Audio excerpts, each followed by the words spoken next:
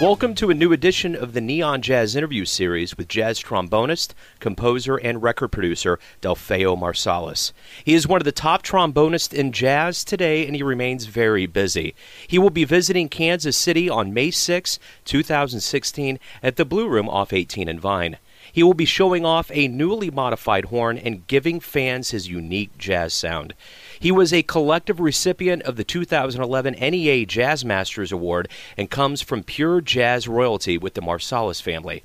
He spoke openly with Neon Jazz about why he loves jazz and much more. Please dig this interview, my friends. Hey. How are you, sir? Very good. Hey, thank you for taking a minute out for me today. I appreciate it. Oh, it's no problem. So what I want to ask, first of all, is what brings you to Kansas City? How did all of this come about for you to play at the Blue Room this Friday?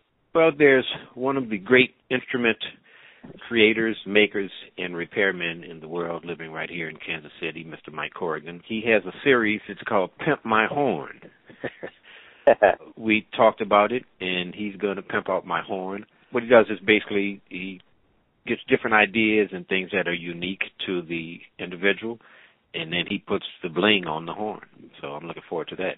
We're going to also have a show at the Blue Room on Friday night, and this will be the kind of the unveiling of my new horn with the bling on it. So have you been to Kansas City before to play? I have been. I've been here with Mr. Bobby Watson and Sean Jones on trumpet a couple of years back, and that would have been at the Blue Room also. So what else is going on with you lately? How is activity? How are things going for you? Well, everything's really good. You know, I released a CD with my dad entitled The Last Southern Gentleman back in 2014, and we've been touring with that.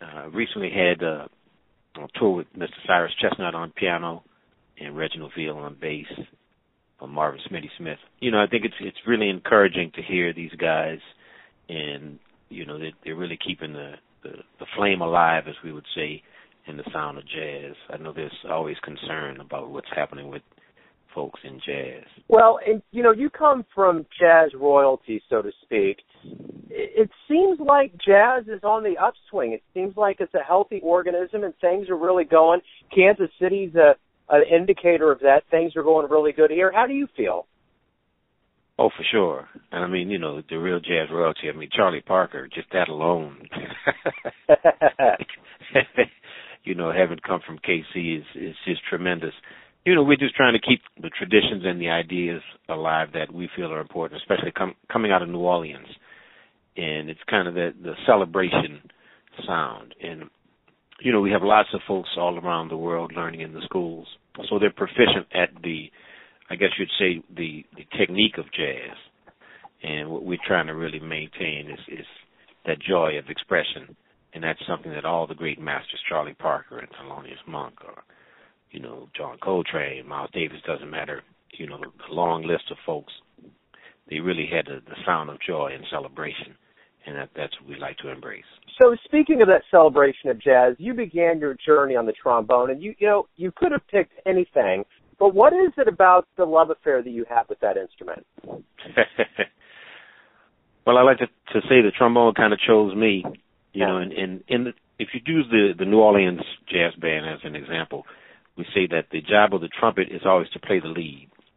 So, you know, Wynton's got that covered. That's a perfect match. And then the saxophone or the clarinet is either going to agree with the trumpet or he's going to argue or disagree. And Branford is perfectly suited for that instrument. So depending on what's happening with the trumpet and the clarinet or trumpet and the saxophone, in other words, if they're arguing, then the trombone comes along and plays something that's like, hey, man, everything is going to be cool. And if they're agreeing too much, then that's when the trombone's got to put that spice in there and break things up.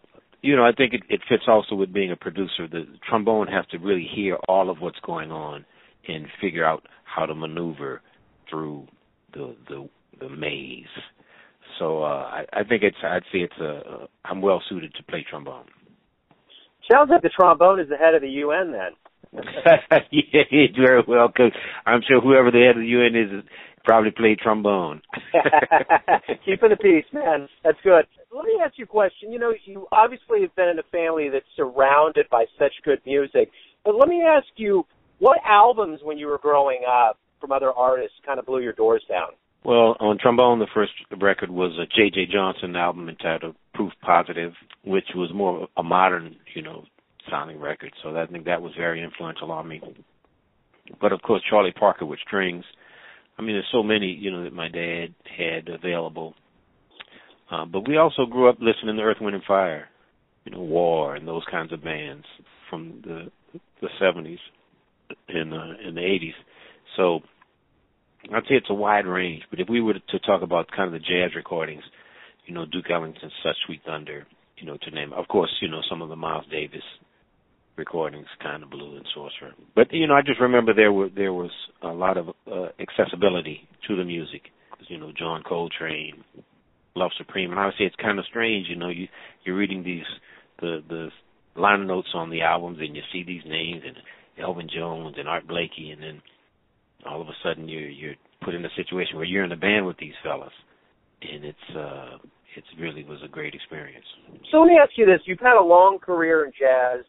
You love jazz, obviously, but tell me why do you love jazz? Well, again, it would be the expression of the joy, and it's something about when you play.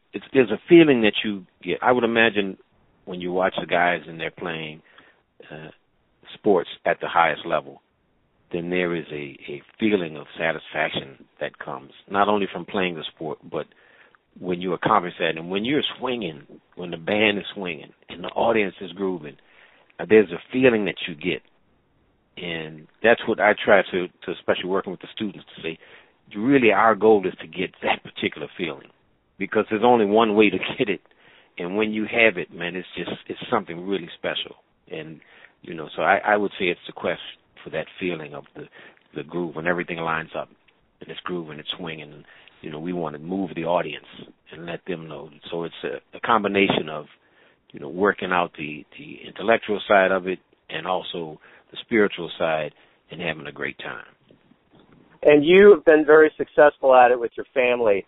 So I want to ask you this. What did it feel like in 2011 to get the NEA Jazz Master honor? How did that feel?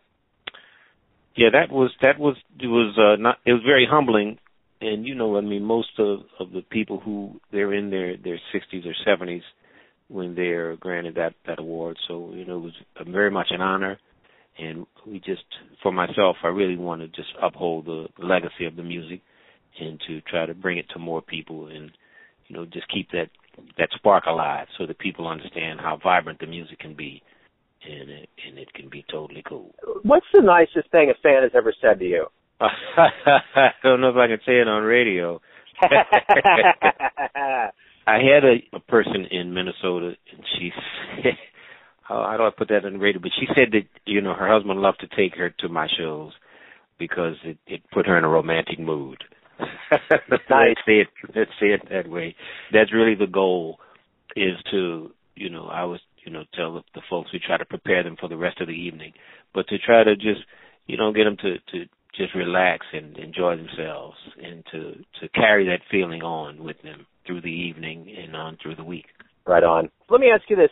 Everybody has their perception of who you are, your family, your friends, the folks that are in the crowd, but who do you think you are?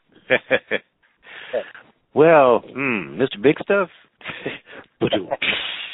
Well, I'm the person that I think I've a lot like my mother. And my mother would kind of come into your place and, start straightening things out and helping you to organize it. So I always feel that, I'd like to go into a situation and help to organize it and to kind of hook it up.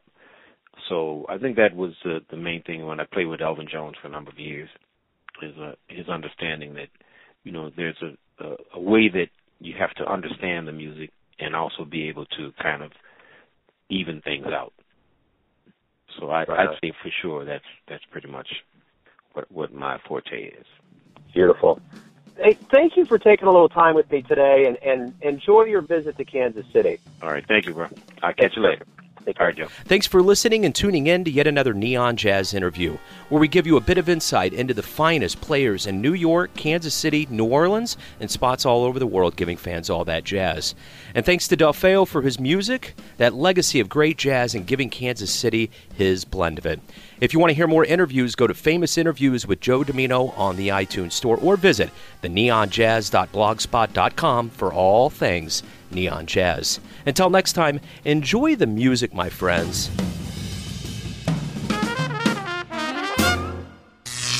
Neon Jazz.